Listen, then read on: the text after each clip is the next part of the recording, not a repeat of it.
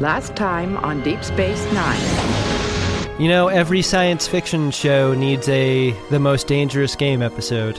We've had some conversations, you and I, about what we should do in lieu of vetoes. So it would be disingenuous It's like I have an aphasia with respect to Deep Space Nine, Ben. One thing that has been suggested is some mechanic whereby we get drunk. I love the idea of getting drunk for episodes.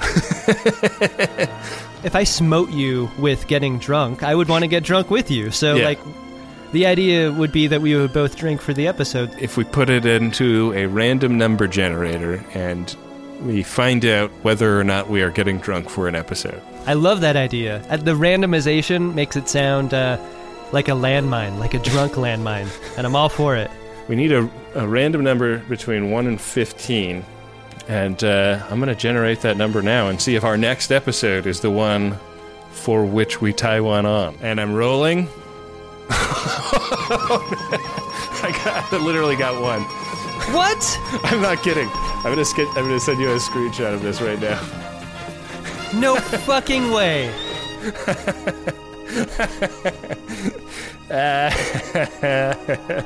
Wow. And now for the conclusion.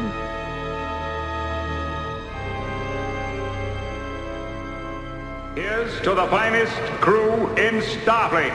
Engage. Captain Jean-Luc Picard of the USS Commander Benjamin Sisko, the Federation Starbase, Deep Space Nine. Welcome to The Greatest Generation, Deep Space Nine. Star Trek podcast by two guys who are a little bit embarrassed to have a Star Trek podcast and are ready to do some drinking. I'm Adam Pranica. I'm Ben Harrison. Ben, when during the cliffhanger of our last episode, we had come up with an insane idea for a path forward through Deep Space Nine, a path forward that involved the constant threat of drunkenness. We really couldn't have fucked this up for ourselves worse, Adam. We are now going to have to get shithouse drunk, and we didn't have any time to get used to the idea. So here's how this is going to go going forward, just to restate, I guess, the rules of the game. Yeah. At the end of every episode, we're going to fire a random number generator for the amount of remaining episodes that there are. I don't think it can be the number of remaining episodes, because then it would be like if we have 2 left, then we have... See, that's what I was going to say. Like, do we always do the finale drunk if it's 1 episode left? Like, how do we actually do that practically? I think because we came up with this idea and have 15 episodes left, every single time we have a 1 in 15 chance of having a drunk episode next. And then for next season, it's like whatever the number of episodes, a 1 in that number. Okay. And if we roll a 1, it's sort of like D&D, right? If we roll a 1, that is a critical miss. and then we go straight to Drunkville. Right. Okay. So what I was thinking we might start with is we bought some mezcal together last time we were both in New York at my favorite liquor store in the whole wide world, Duke's Liquor Box in Greenpoint, Brooklyn. And they said that, I don't want to get them in trouble, but they said that this stuff was maybe not exactly imported in the legalist of ways, and that it was also very rare. They produced like 45 bottles of this mezcal, and 10 of them wound up in New York, and 2 of them wound up in our possession, Adam. Which is, I love liquor with a story. Yeah. And that was very exciting to me. Yeah. So this is called, I think the producer is Farolito, and each bottle is personally signed by the mezcalero that distilled it. So this is like one of my favorite things I've ever, like one of the most extravagant gifts I've ever gotten myself. Absolutely. I needed you there as an extravagance buddy to feel okay about doing it. Ben, I will always be your extravagance buddy. But this, I think we can say, like, this is a bottle that the folks that came out to see us on tour really bought for us. This was our little gift to ourselves toward the end of our tour. Yeah, thanks, guys. Two things, actually three things, that heighten the experience of a rare liquor, Ben. One, a great story. We got that from Duke's. Two, handwritten label, which on the back of my bottle, and I'm sure yours is as well, we have the Maestro Mezcalero's name written in ballpoint pen. Yeah. And three, contact information with a Hotmail email address. That's how you know what you're getting is the good, real shit. And I had a taste of this as soon as the bottle got to me, and that was many weeks ago. I'm excited to try it again. So let's pour a good serving into our Hikaras and then start our episode today, Ben. Our episode is Season 1, Episode 5, Captive Pursuit. Cheers to you, buddy. Chin chin. First duty of every Starfleet officer is to the truth, scientific truth, or historical truth, or personal truth. A very upsetting open to this episode, given all of the terrible stuff in the news about Harvey Weinstein. We get a complaint from one of the women that works in Quark's bar about Quark v. Weinstein. When did you start to have trouble with Quark? About 5 minutes after I got off the ship. And kind of true to the darker nature of Deep Space Nine, doesn't seem like Quark is going to get much of a punishment. He wrote a sexual harassment, like a pro-sexual harassment clause into all of his employees' contracts, and the solution to this in Sisko's mind is, I'm going to go down there and get him to not enforce that part of the contract. There's a sort of wordplay happening in this scene, Ben, where, Ben Sisko is like accepting the accusation of the Dabo girl and then sort of referring to the contract as stated, and then getting interrupted as he gets to the point that talks specifically about what sex acts she's supposed to perform on him. Yeah. Like every time he's interrupted by her once, and then he's interrupted later by a communique from the bridge. Ben, I keep calling it the bridge, but it's not. What do they call it on the show? I think they call it ops. Ops. Which is just one desk on the bridge of a starship, but it's the whole damn thing on a space station. And on the space station, it doesn't recline. Well, I guess in the 24th century, as in the 21st century, women's complaints about the rapey advances of scummy men go ignored. That is like not something that we pick up at ever again in this episode. After I talk to Quark, he won't hold you or anyone else to this provision concerning the exchange. Commander, sensors are picking up elevated neutrino readings. Cisco goes out into the ops section, and they're getting some indication that an unknown ship, an UFO, is coming through the wormhole. And Ben, it's so fucked up. Before we end that part, that like we get coffee bookends in Babel with O'Brien. Gotta tie up that coffee bookend in the last scene of the last episode, and I was fully expecting the harassment thing to be, quote unquote, resolved at the end of this episode. Spoiler alert, it's not. Yeah, I mean, I think that like that is sort of the issue that people are trying to get everyone to confront, is that is what passed for resolving a harassment issue for a long, long, long time. What's interesting to me is how little issues of this type are brought up in the Star Trek universe, a place that is a melting pot of different cultures and norms and stuff. Right.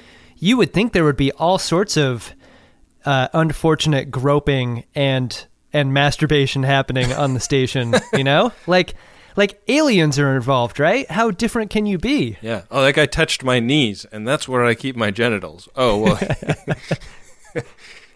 He thought he was just he thought he was just putting a creepy hand on your knee. Right. Ben, as we get to ops, it looks like the station has developed a real casual Friday vibe. Like the front zips are sort of zipped to where maybe your second shirt button would be. And a lot of people have like rolled up sleeves and stuff. I never even considered the fact that this is a show with all front zips. Yeah. It really is. It makes me wonder if that's sort of a subtle nod to the looseness of command that Sisko may have over everyone. Like, this is not a uniform dress, to the letter of the code sort of place. Now everybody knows that back zips are the more elite members of any crew. What Deep Space Nine presupposes is, what if it was all front zips? In the land of the front zips, the single back zip is king. It's the bad news bears of Star Trek shows. Yeah, it really is. They get this guy on the FaceTime who's coming through the wormhole. It is a starship design that is unfamiliar to them. And up on the screen comes a green alien. And I feel like I have a theory that we will have a chance to test over many years, but I feel like Star Trek gets its green aliens out of its system in the first season or two. Oh, really? Yeah. I don't think that we're going to see a lot of green aliens after this guy in this series. And I feel like there were some like green fish versus dog aliens in TNG, but then like everybody's pretty much like different browns and grays after that. If you're gonna make a green alien, I think you need to make a weird green alien, and not just another derivative version of the enemy mine alien, which is what this guy looks like. He looks like halfway between enemy mine and the crocodile guy from Suicide Squad. I would have to have seen Suicide Squad to get that reference, Ben. Tell me you didn't pay full price to see that at the Americana. I saw that on the back of an airplane seat screen as the director intended the film to be seen. That Jared Leto is a thought crime! Also just a weird missed opportunity to have this guy look like a crocodile, but have an ostrich leather suit.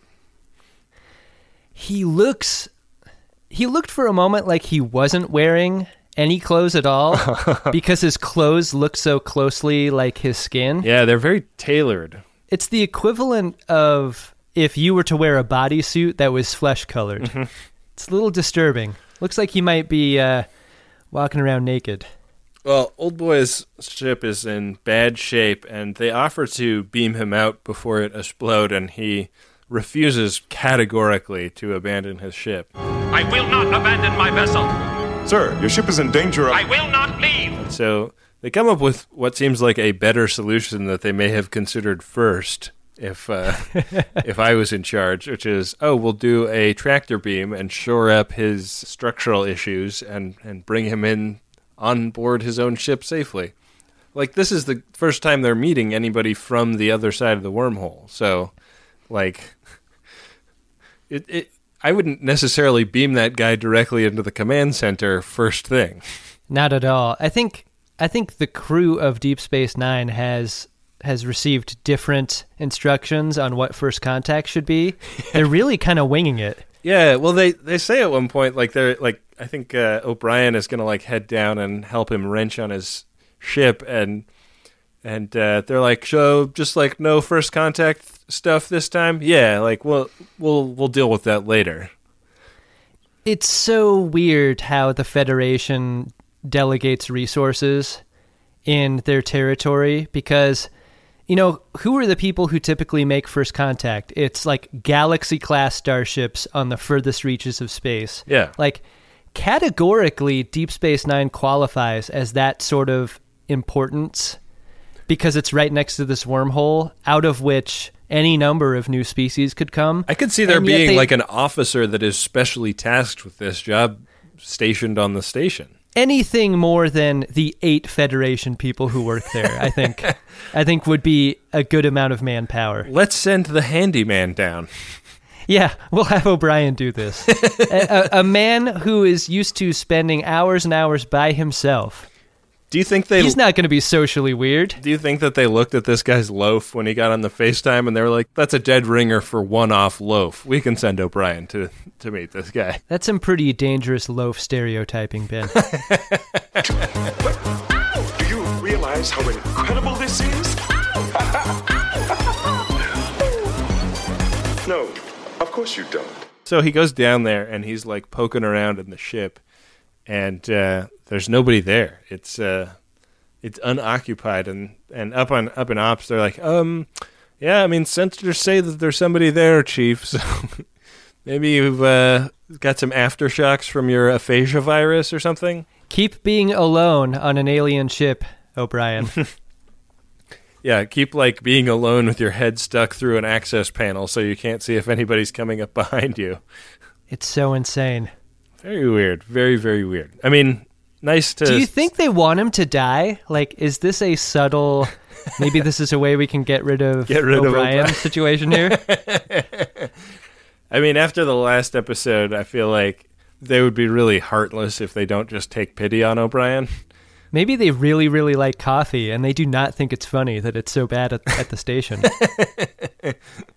Well, he is, like, halfway toward diagnosing the issue when this alien sort of appears out of nowhere behind him and starts making suggestions. And O'Brien has a great, like, bang his head against the undercarriage of the ship take when he realizes that he's been snuck up on.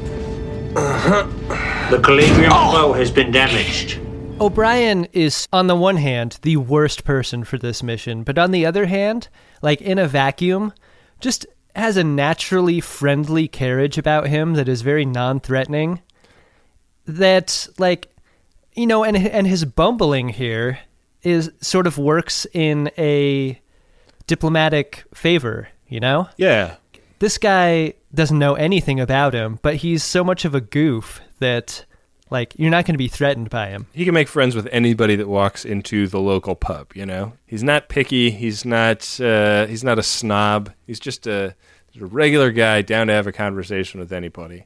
And that makes him accessible, even to an alien. Right.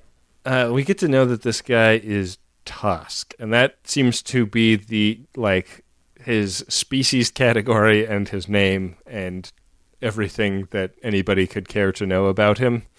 Right. O'Brien introduces himself, and they talk over the possibility of repairing the ship. His ship appears to run off of blue Radio Shack police lights, also. Which is, like, a form of power that is many, many years in the past to the crew of Deep Space Nine. Yeah. Ben, did you ever get one of those police lights from Radio Shack and go driving around with it? I never went driving around with it. I think I had one for a long time that I used as a special effects lighting in a music video.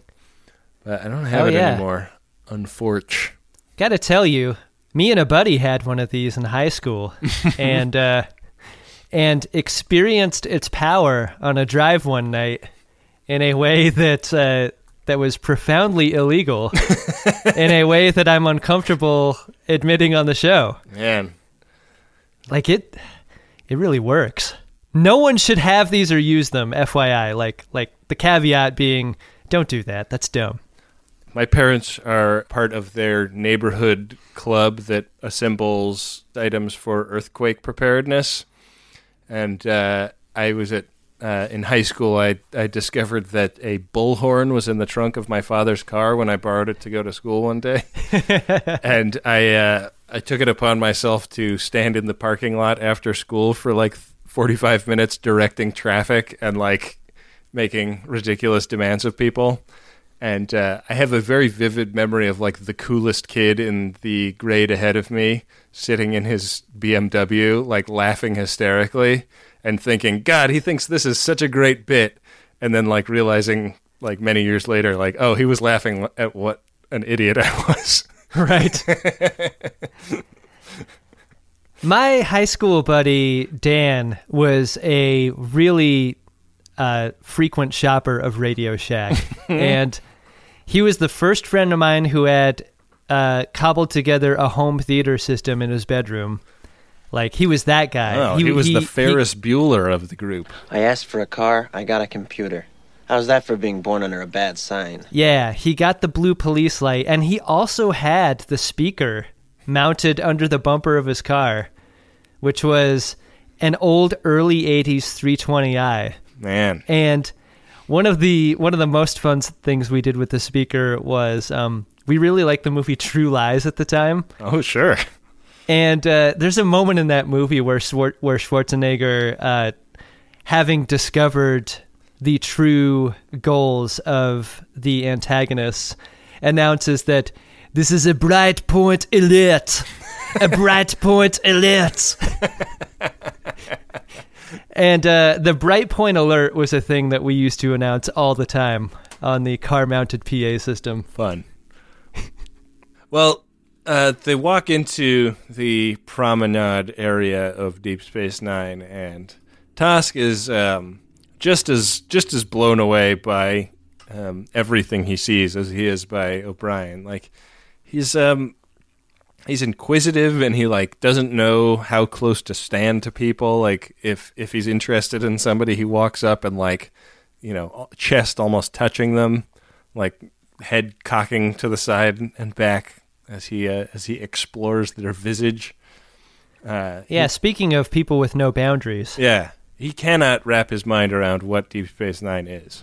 What is its purpose? Purpose? Defense? Surveillance? Sisko asks O'Brien for his take on him.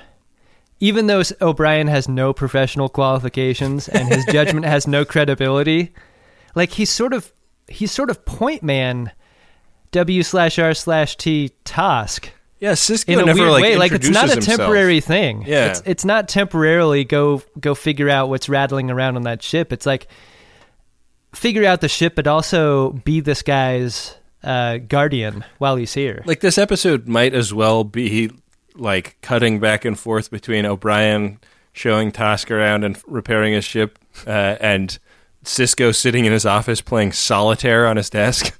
Right. Like, what is Sisko doing? This is the first alien you're meeting from the other side of the wormhole, 90,000 light years away or whatever. Great leaders delegate, but what isn't said in that statement is great leaders delegate well. One thing we learn in this is that the wormhole has been super busy. Like O'Brien is telling Tosk about like the function that Deep Space Nine serves as this hub between this part of the galaxy and the other, and he's saying like 5-6 ships a week. Sometimes convoys go through the wormhole. Like, a ton of traffic is going through the wormhole, and it is amazing to me that this is the first time they've encountered anybody from the other side. Yeah, it's weird. It's weird, and I also want to see a convoy. Yeah, where's the convoy at? What are they doing? What are they conveying? Give me that sweet, sweet convoy footage. Deep Space Nine, caravanserai of the Gamma Quadrant. Yeah, it's an exciting time to be alive on Deep Space Nine. Sure is. Make it so. Make it so. Make it so. Make it so. This incredulity and inquisitiveness that Tosk displays is something he maintains for days. Like, it's implied that like a bunch of time is passing as they like work on repairing his ship, diagnosing the problem, him researching where to get weapons on the station, him and O'Brien going down to Quark's bar, and like everywhere he goes, everyone he meets is like weird, uncomfortable, too close standing, asking questions that seem insane. Fucking O'Brien like escorts him to his quarters and is like, well, I'm gonna go sleep for 8 hours, and Tosk is like, wait, like, that's not what I do. What am I supposed to do? And O'Brien's like, beats me. See ya. Like, it is insane to me that he just leaves him alone.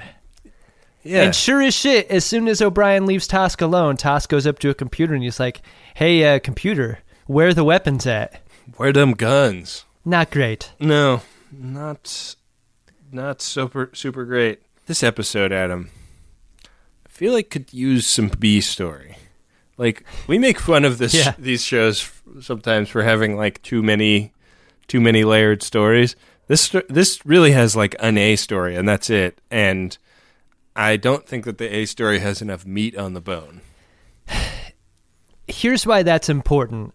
Because without a B story to cut back and forth from, you're left with you're left with the time and the ability to pick apart the A story and why it's so insane. Like, in many ways, like, a B story does a lot of weight carrying because it's a distraction, right? You don't see the warts of the A story while you're in the B story. And sometimes it can be a nice way to, like, thematically counterbalance the A story. Right. In this, we like, the only time we're away from task, it's when O'Brien is, like, up in ops getting asked a million questions by everybody about the guy that has become his best buddy. Yeah, and O'Brien is talking about him like he's a puppy. Like, oh, he's clearly not a threat because he doesn't know anything. Yeah. But, like, what the fuck does O'Brien know? Yeah. Like, O'Brien's exposure to aliens is 10 seconds after beaming them on board the Enterprise, and then what he's able to overhear as they walk out of the transporter room. Yeah, making a wisecrack about their weird barrel of fish. Tosk is a weird alien, too. Like, he doesn't need to sleep that much, and he doesn't need to eat, even.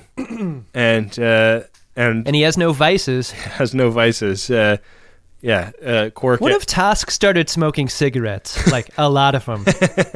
I'm going to stand here and watch you smoke every one of those cigarettes. Then maybe you'll learn. It would be great if he had picked up a vice. I think that'd be so fun. I live the greatest adventure one could ever desire. Tosk is trying to break into the weapons locker, and the camera pans very intensely over to a painting that looks like a 8th grader did it. And the painting starts melting, and it turns out that Constable Odo was planning a stakeout and catches Tosk red-handed, trying to steal phasers and such. Ben, I so wanted to pan over to the painting and have the painting have eyes, like that old-timey picture with the eye holes. What if it had panned over and it was that painting of the horse playing the saxophone, and the horse's eye was panning around? This leads me to another question. Like, when he takes the shape of something else, is the whole thing eyes? How is he able to see if he doesn't have eyes in the thing that he's become? You know what I mean? He seems to have a sensory apparatus, but it's unclear how it works. It would be great if, in order to surveil, he had to have eyes on whatever object it was. And so, like, in the last episode, Quark's beverage cart like has googly eyes on the front. Or the painting here has that saxophone horse with eyes. And Odo always just keeps a packet of self-adhesive googly eyes in his pocket and puts them on things all over the station as he walks around, just to keep people on their toes.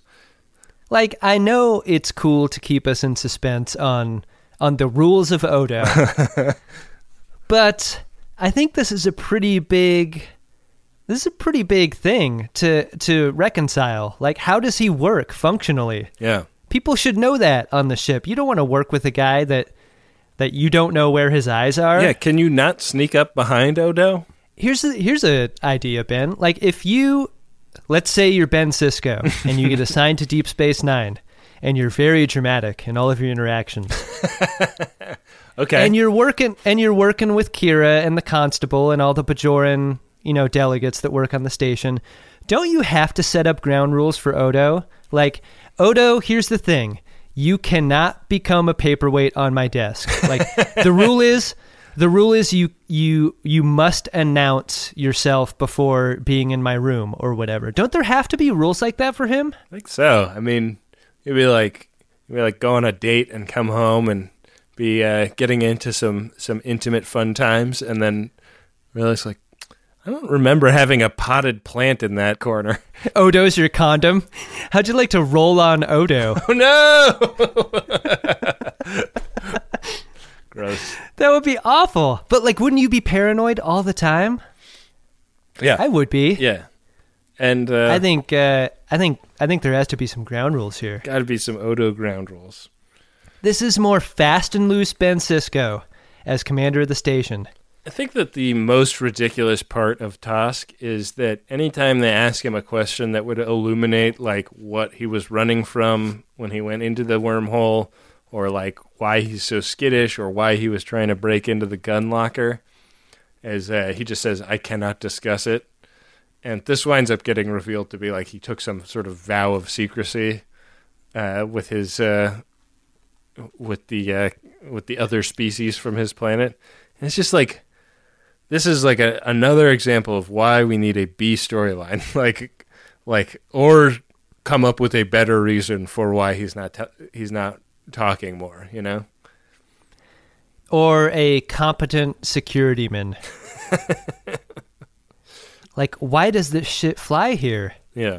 Even Worf would lock him in his quarters and interrogate him. Yeah. And Worf was terrible at security. Well, it is not long after Tosk is thrown into the brig for trying to steal guns that another similar but different ship comes through the wormhole, and they take a lot more defensive of a posture with these guys, and they even like raise the shields. But these guys have an ability to reverse the polarization on Deep Space Nine's defense shields, and 3 guys beam onto the promenade in bright red war costumes.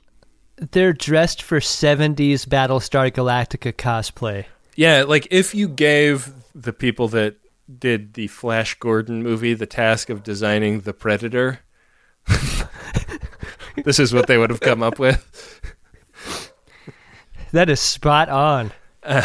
This is like an invasion force for all anybody can tell. Like they're walking around, they're shooting. There's like an incredibly lethargic firefight on the promenade where, you know, like basically every character from the show is down there shooting phasers and like trying to bullseye these guys. Did you ever feel like the station was threatened existentially though?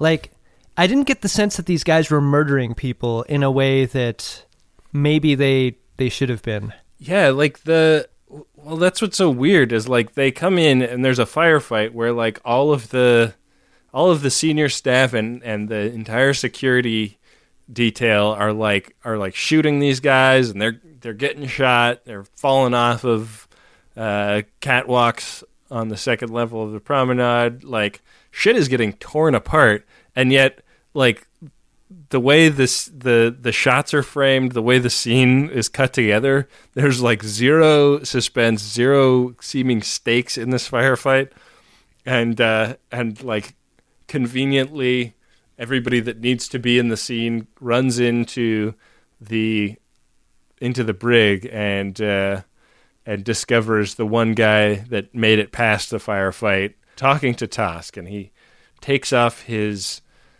helmet. And he's kind of like Tosk if he had a better dermatologist when he was 16. Ben, as soon as he took off his helmet, the first thought that went to my mind was, he's got a puppy nose. Well, Tosk does too. Like, they have the same nose. It's just that Tosk is way bumpier on the rest of his face. One of the reasons I never felt like these guys were a threat is because they look like college mascots for a college whose mascot is a future robot or something. Like big giant metal head, red suit, big silver vinyl boots. Yeah, like little blinky lights everywhere. They look cheap in a way that the rest of the show doesn't. In a way that Tosk doesn't. Yeah, that's so weird. Like Tosk is not an inspired makeup job, but at least the makeup is like very well executed. The idea here is that these guys are hunters, and they hunt guys like Tosk.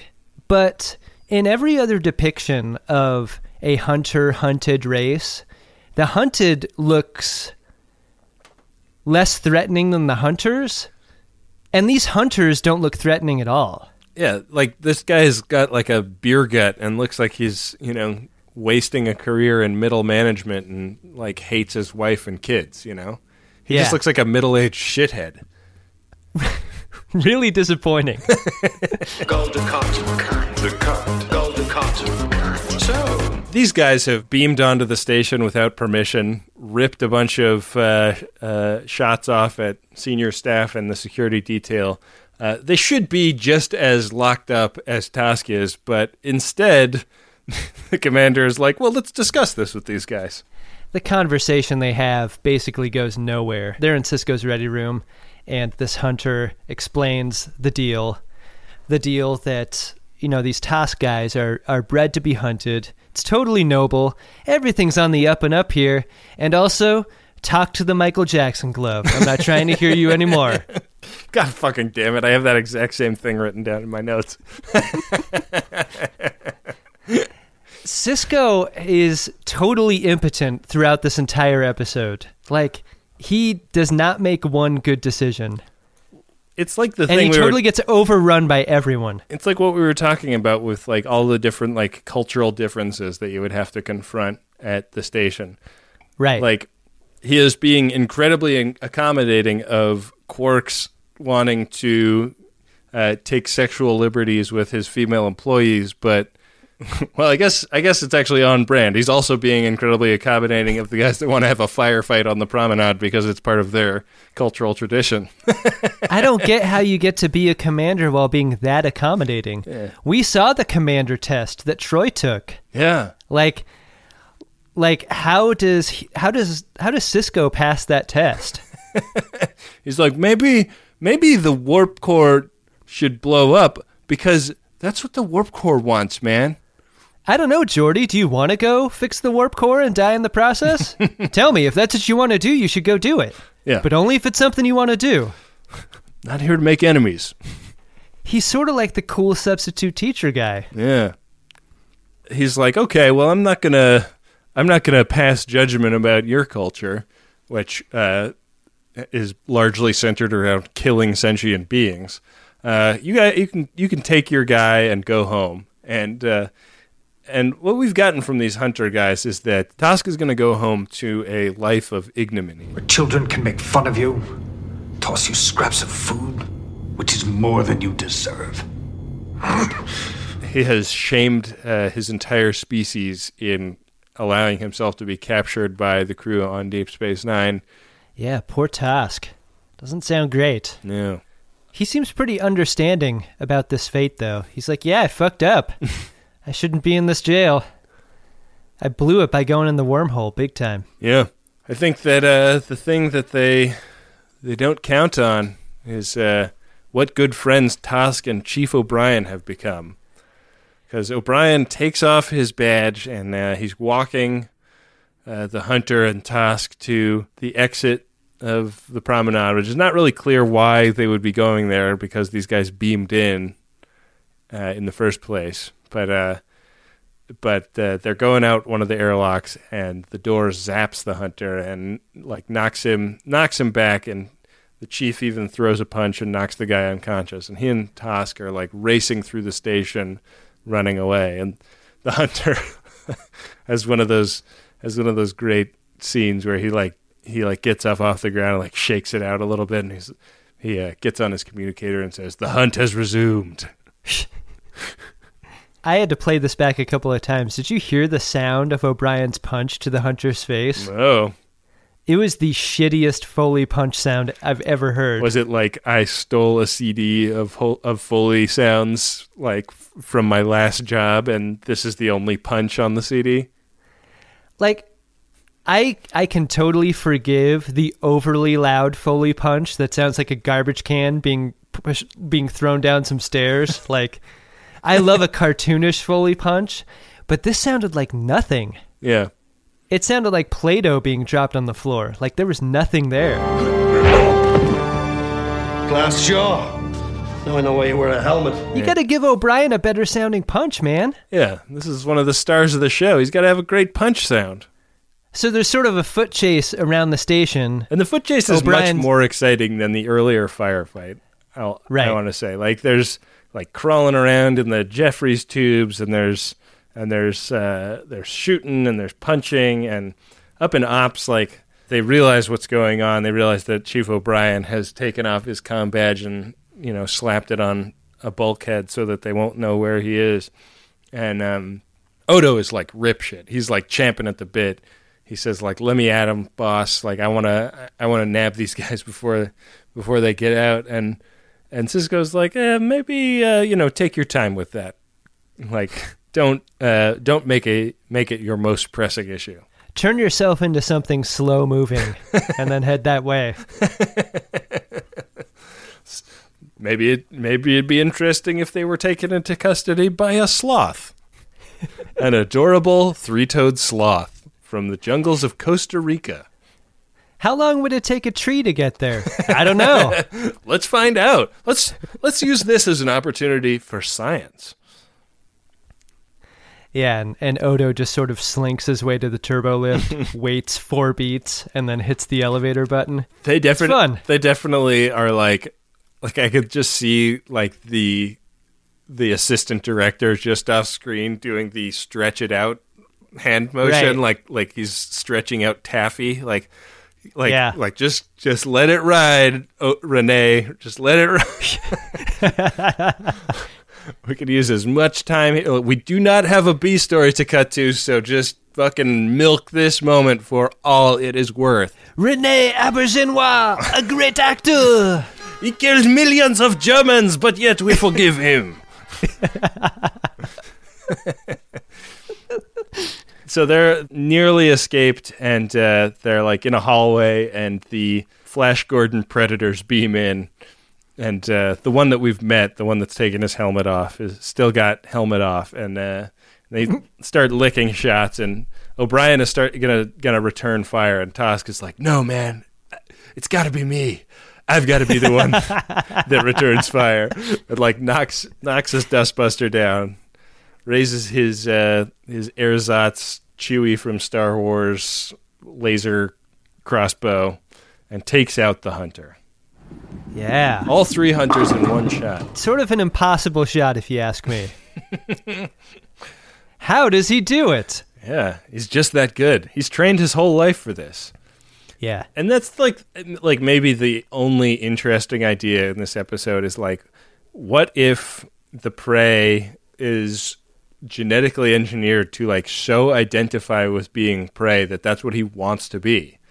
Like, it's kind of the thing that sucks about Saru in Star Trek Discovery is like we've gotten like 3 really impassioned speeches from Saru at this point about how he is a prey animal on his planet and his people have fear boners for a reason.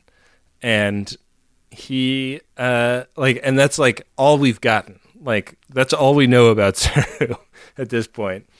Tosk it presents an interesting question. Like, they genetically engineered him to be smart, but also to want to be hunted, and it's also like it's like a job that gives him like a sense of purpose in life. Like his being captured in ignominy brings great shame on him, and so. Like we can. Well, Ben, the thing that really didn't work for me, and this is something I'll probably talk a little bit more at the end of the episode, which is like, I wanted to be impressed by Tosk. Like, I wanted him to be really good at being prey. Right. But as soon as he's captured, he sucks. What you want from him is why didn't he escape from prison or something? Yeah, what you want is that like super soldier vibe from that episode of TNG where the guy is like taking on 14 security officers in the hallway and beating them all to a pulp. That's what I wanted. But instead, he acted like a guy in laser tag who had been shot and who was like walking his way back to like the locker room area, like, because the game is over. Like, the game should never be over to him. And he gives up so easily. That was really, that I think took a lot of the juice out of the episode. His give up nature. If he was bred to be prey and to be sporting prey, I thought he would be more sporting than this. Like, he should be cheating and willing to cheat. It's like that kind of, there's like a span of like 20 episodes of TNG where Worf is living with this commendation, and every time a Klingon comes on board the ship, he has to like put his tail between his legs and slink off. Yeah, and that's what Toska's doing here. He's patacking around. Yeah, he's really a major patak at most points of this episode. Right. I really liked that early 1990s show starring Gerald McRaney called Major Patak. You like that one, huh? I liked it. Everyone loves a Gerald McRaney reference. Welcome to The Greatest Generation, Deep Space Nine, the foremost source for Gerald McRaney humor. I think there may have been some Gerald McRaney jokes on a recent Stuff You Should Know. Oh, really? They did like a 2-episode arc on The Simpsons that was great, and it was a lot of fun to listen to, and I think they made a lot of fun of Major Dad. Well, that was an unintentional reference then. Maybe they didn't actually, and I'm just like imagining what, when the mics are off, Josh and Chuck would say about Major Dad. If you've ever wondered that, you don't have to wonder any longer because you're hearing Ben and I talk about it right now. I could see there being maybe a great Max Fun Drive special episode would be us calling up Josh and Chuck and getting their frankest opinions about Major Dad. We'll just cover a random Major Dad episode for the pledge drive. The majorist generation. Is this too Egyptian for a Seder? Yes, I think my accessories are a little too major for you. Just kept talking in one long, incredibly unbroken sentence, moving from topic to topic so that no one had the chance to interrupt. It was really quite hypnotic. O'Brien helps Tosk get onto his dinky little ship. Tosk tucks his crossbow up into the overhead compartment where I guess his sunglasses would normally go, and they say kind of a like a game recognized game goodbye, like respect Knuckles. Yeah. There's a moment here where Tosk is like, "Hey, bud, you coming with? That was pretty kick-ass back there, the way you handled yourself in the hallway. Like, maybe you can come along with me." Yeah, he says, you're now a Tosk also. And O'Brien's like, "Oh, that's cool. I got a couple of tasks the wife needs me to take care of back home, so..." He's sort of like that husband who goes out drinking with the boys for the first time in a long time, and the boys are like, "Man, you got to do this more often. We're having a blast right now." And he's like, "No, I really can't make this a habit, guys. I got a wife and kids. I got a wife and 2 girlfriends on the side, man. I'm a busy man."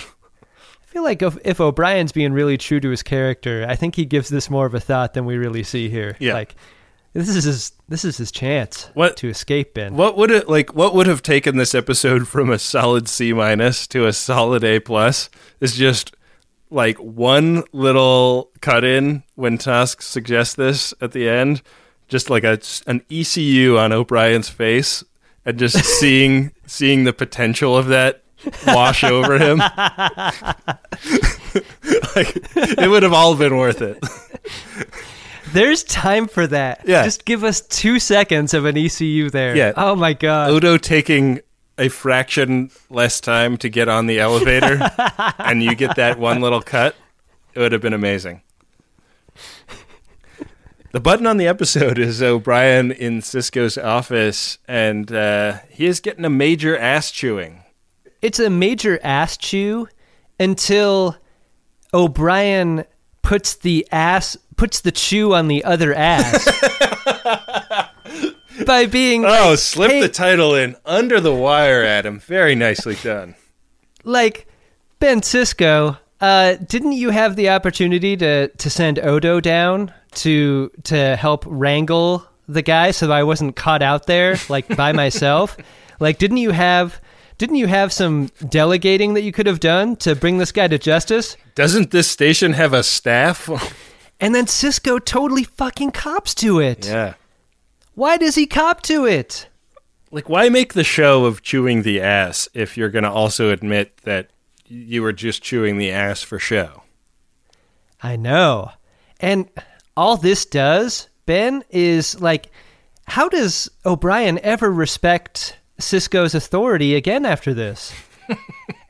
I'm gonna put a pin in that and also say, like, the idea of bending and breaking rules is fully on the table from here on out, right? Yeah. Because O'Brien does it earlier and throughout the episode and goes unpunished. Sisko admits to a subordinate that he's done so.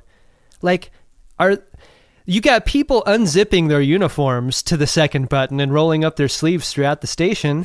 What is going on here? There are no rules on the station. The inmates are running the asylum. I truly believe that O'Brien could be a chaos agent for the rest of the series. And I don't remember enough about this series to know whether or not that happens, but the possibilities are there. Yeah. I could get behind that. Did you like this episode, Adam? Here's the thing. I really like the episode if it is the introduction to O'Brien being the chaos agent that I have a feeling he will not become. Like, the idea of this station being outside of the grasp of the Federation, like sort of Federation in name only, is really interesting to me. And it's something that I hope that they pay off from time to time, if not all the time. But this episode as it is fairly derivative of a number of stories of this kind, Sure. both in science fiction and, in a lot of places. Yeah. And it didn't do it in a particularly better or more interesting way than any of those other places that you could experience the story. So I would say that I did not like the episode. Like, if you're going to remix a song, you want it to be like either just a way better version of the song or a totally interesting take on the song that makes you consider it in a new and interesting way. This is not Colm Meaney's fault. It's not the guy who plays Tosk's fault. Like, it's a very well-acted episode. Yeah, all Colm the way Meaney is around. actually like pretty great in this episode, and I thought that he was a little weak in the previous episode. Like, it's for as much screen time as he got too. Like, he's been a major focus 2 times in a row. Yeah, like I feel like in the previous episode when he's like speaking nonsense, he's great, and like when he's speaking coherent sentences, it's like somebody has handed him a note card with what his line is going to be in the next scene, and he's like, "Fuck! Yeah. Like I have to memorize this right now." He's just really put off by it. Yeah, and that informs his performance. Yeah, exactly. Well, Adam, one thing that never puts us off is Priority 1 messages procured by our viewers. Do you want to check and see what we have in store? Let's do it. Priority 1 message from Starfleet coming in on secured channel. Need a supplemental income. Supplemental income? Supplemental. Supplemental. Yeah, it's extra. The interest alone could be enough to buy this ship. Ben, our first Priority 1 message is from Paul. It is for Ben and Adam. Yes, you too. And I guess by that he means us too, Ben. Oh, man. It's for us! Yay! Message goes like this, everyone. Always said a Star Trek podcast would be too embarrassing to be funny. But what this show presupposes is, maybe it's not? I grew up watching TNG, and you guys have given me a new way to look at one of my favorite shows. Found the podcast in July, binged the whole thing, and wish I'd found it sooner. Keep up the funny. Thanks. That's great. Thank you, Paul. Thank you. I love it when people binge the whole thing. I really can't imagine what that's like. It's like the nicest thing to hear in the whole wide world. It really is. I mean, that's not to say that I dislike hearing it at all. It's just I don't understand it. I've heard my voice. I know what it sounds like. Can't be great. And I've heard your voice too, Ben. Yeah, not good. Not winning any awards for that one. No. Our next Priority 1 message is from Yogi, your husband, your potato salad. And it is for Boo Boo, my husband, my macaroni salad. It goes like this, Adam. Boo Boo, and now you too have been schismed.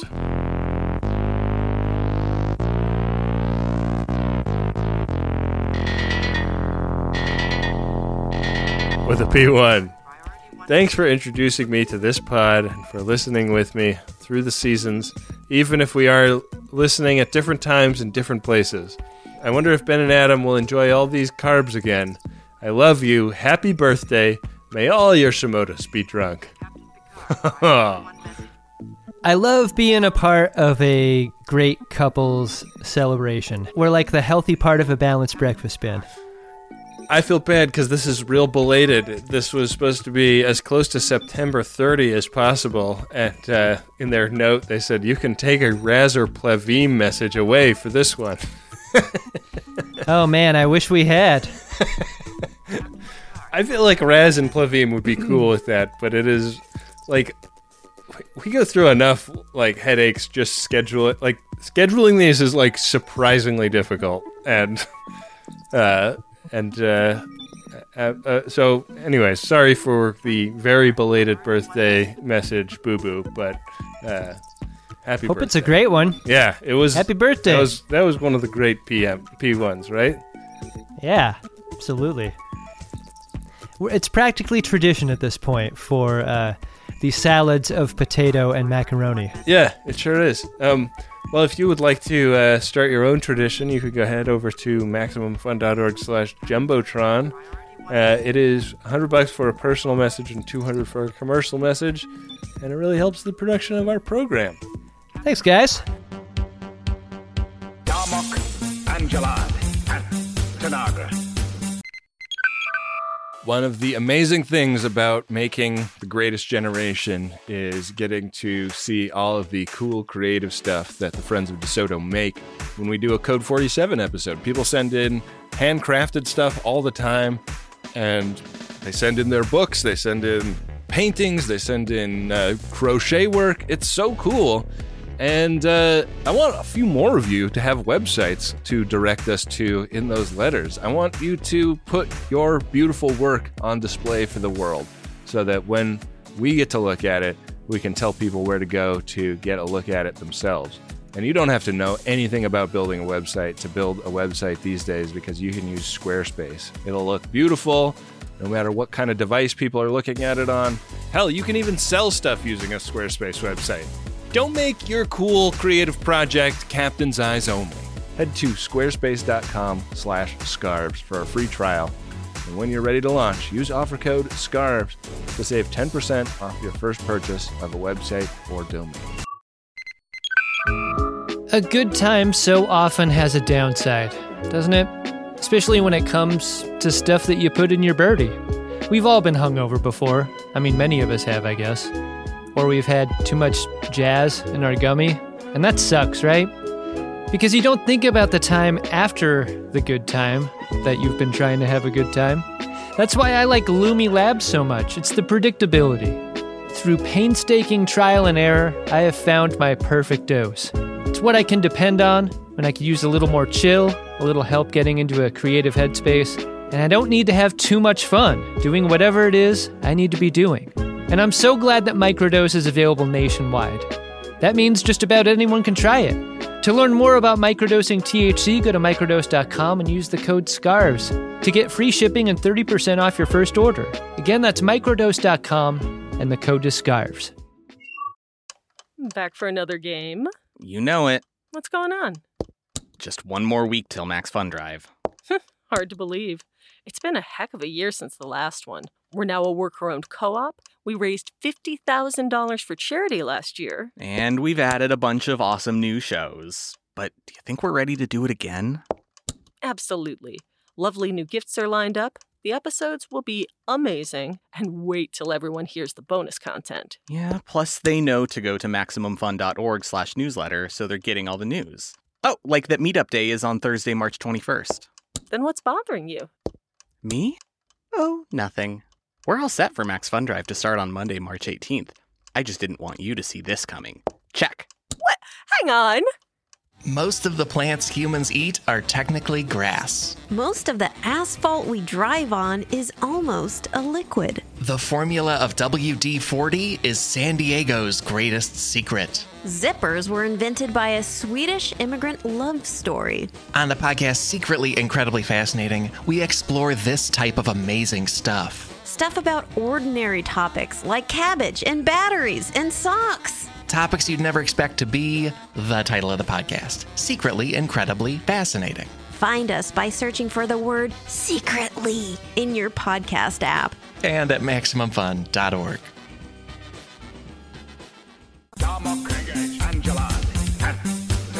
Hey, Adam. What's that, Ben? Did you find yourself a drunk Shimoda? Drunk Shimoda! I sure did, Ben. I think the most Shimoda moment of the episode is the fucking crack shot that Tosk takes at the main hunter guy that somehow hits the other two hunters. Like, it's like he picks up a spare in that hallway with that single shot. It makes no sense that his single shot knocks down all of them. They fall down like so many bowling pins, like basically on top of each other. Mm-hmm. It is complete bullshit. Tosk should have shot 3 times. Why didn't he? Yeah, a single shot. Like, a single shot doesn't make any sense in that context. Like, can he not go pew pew pew? Does it have to recharge like a disposable camera flash or something?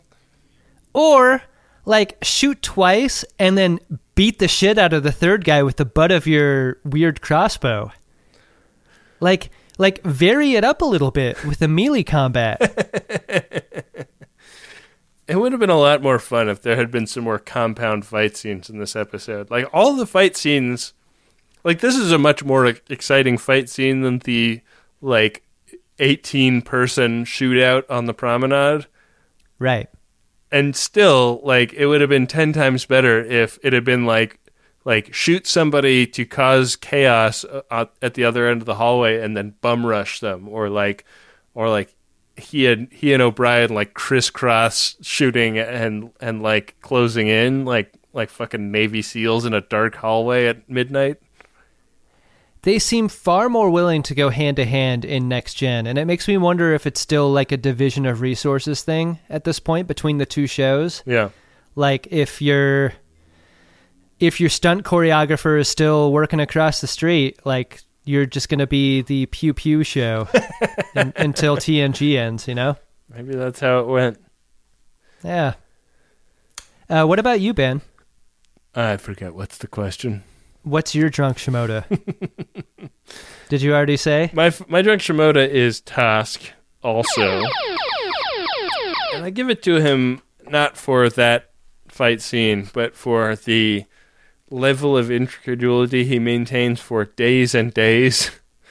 Like, I just found it very, very hilarious and Shimoda-like that, like, they're like 2 days in with him, and he's still close-talking people, asking ridiculous questions, and just, like, he maintains the same demeanor the entire time. Like, he never relaxes into, these are just chill people who aren't trying to hunt me.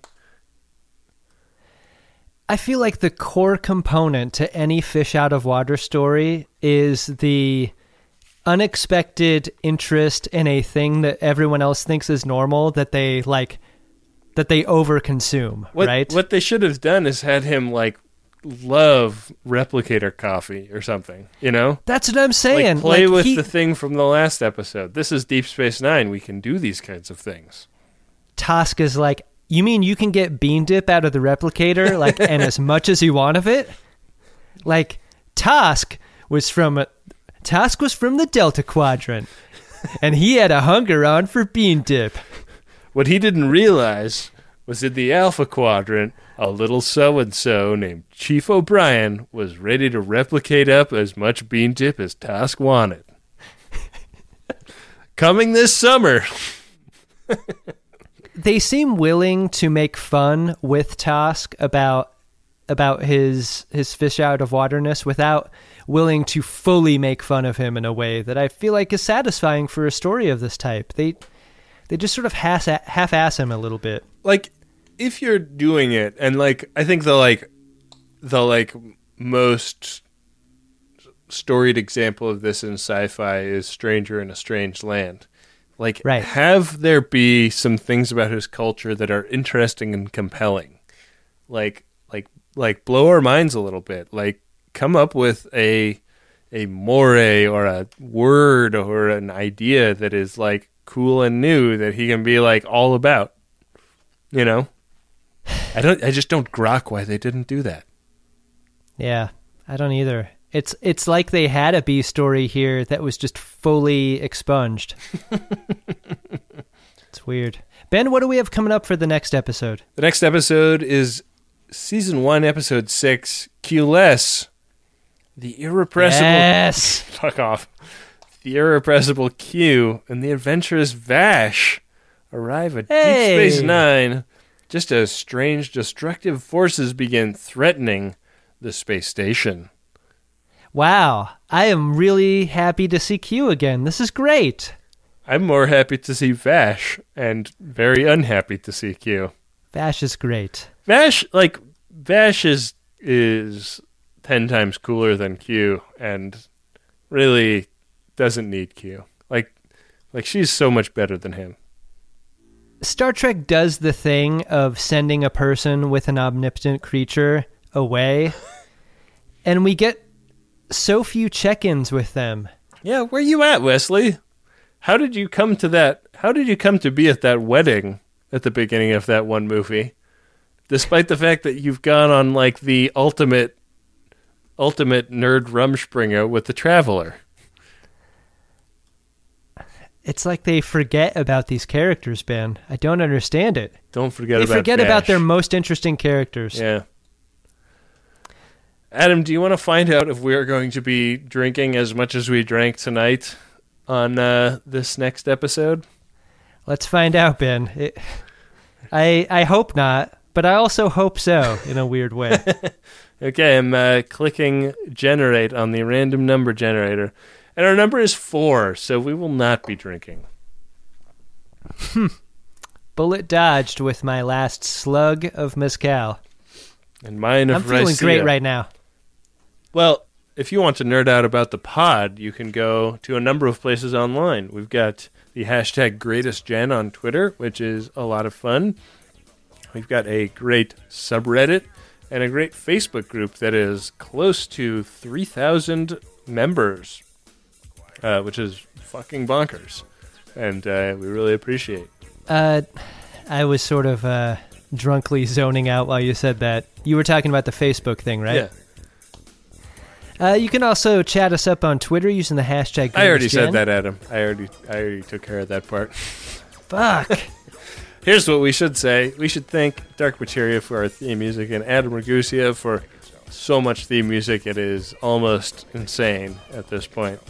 And we should tell people to go to MaximumFun.org/donate if they like the show enough to support us. You know, recently we lost a donor because we expressed some empathy to people who aren't straight, white, cisgendered males.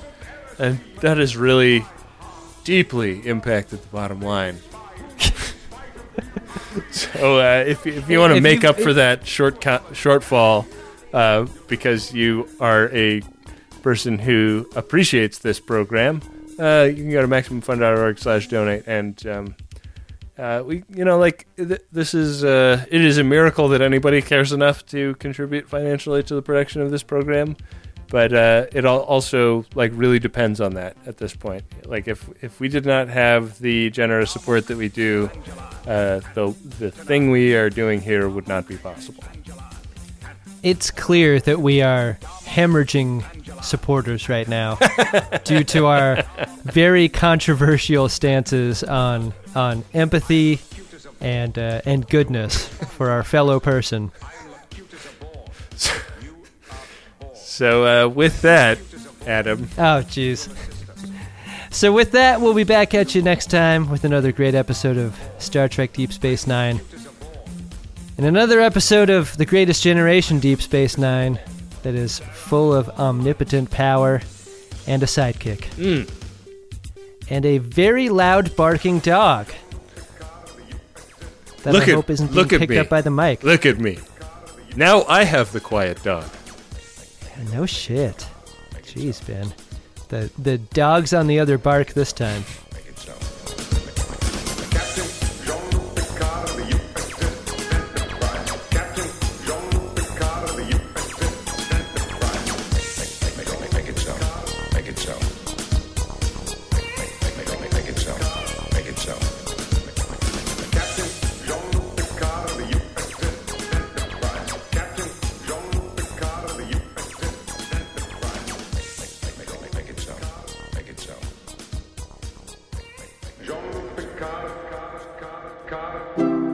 MaximumFun.org. Comedy and culture. Artist owned. Listener supported.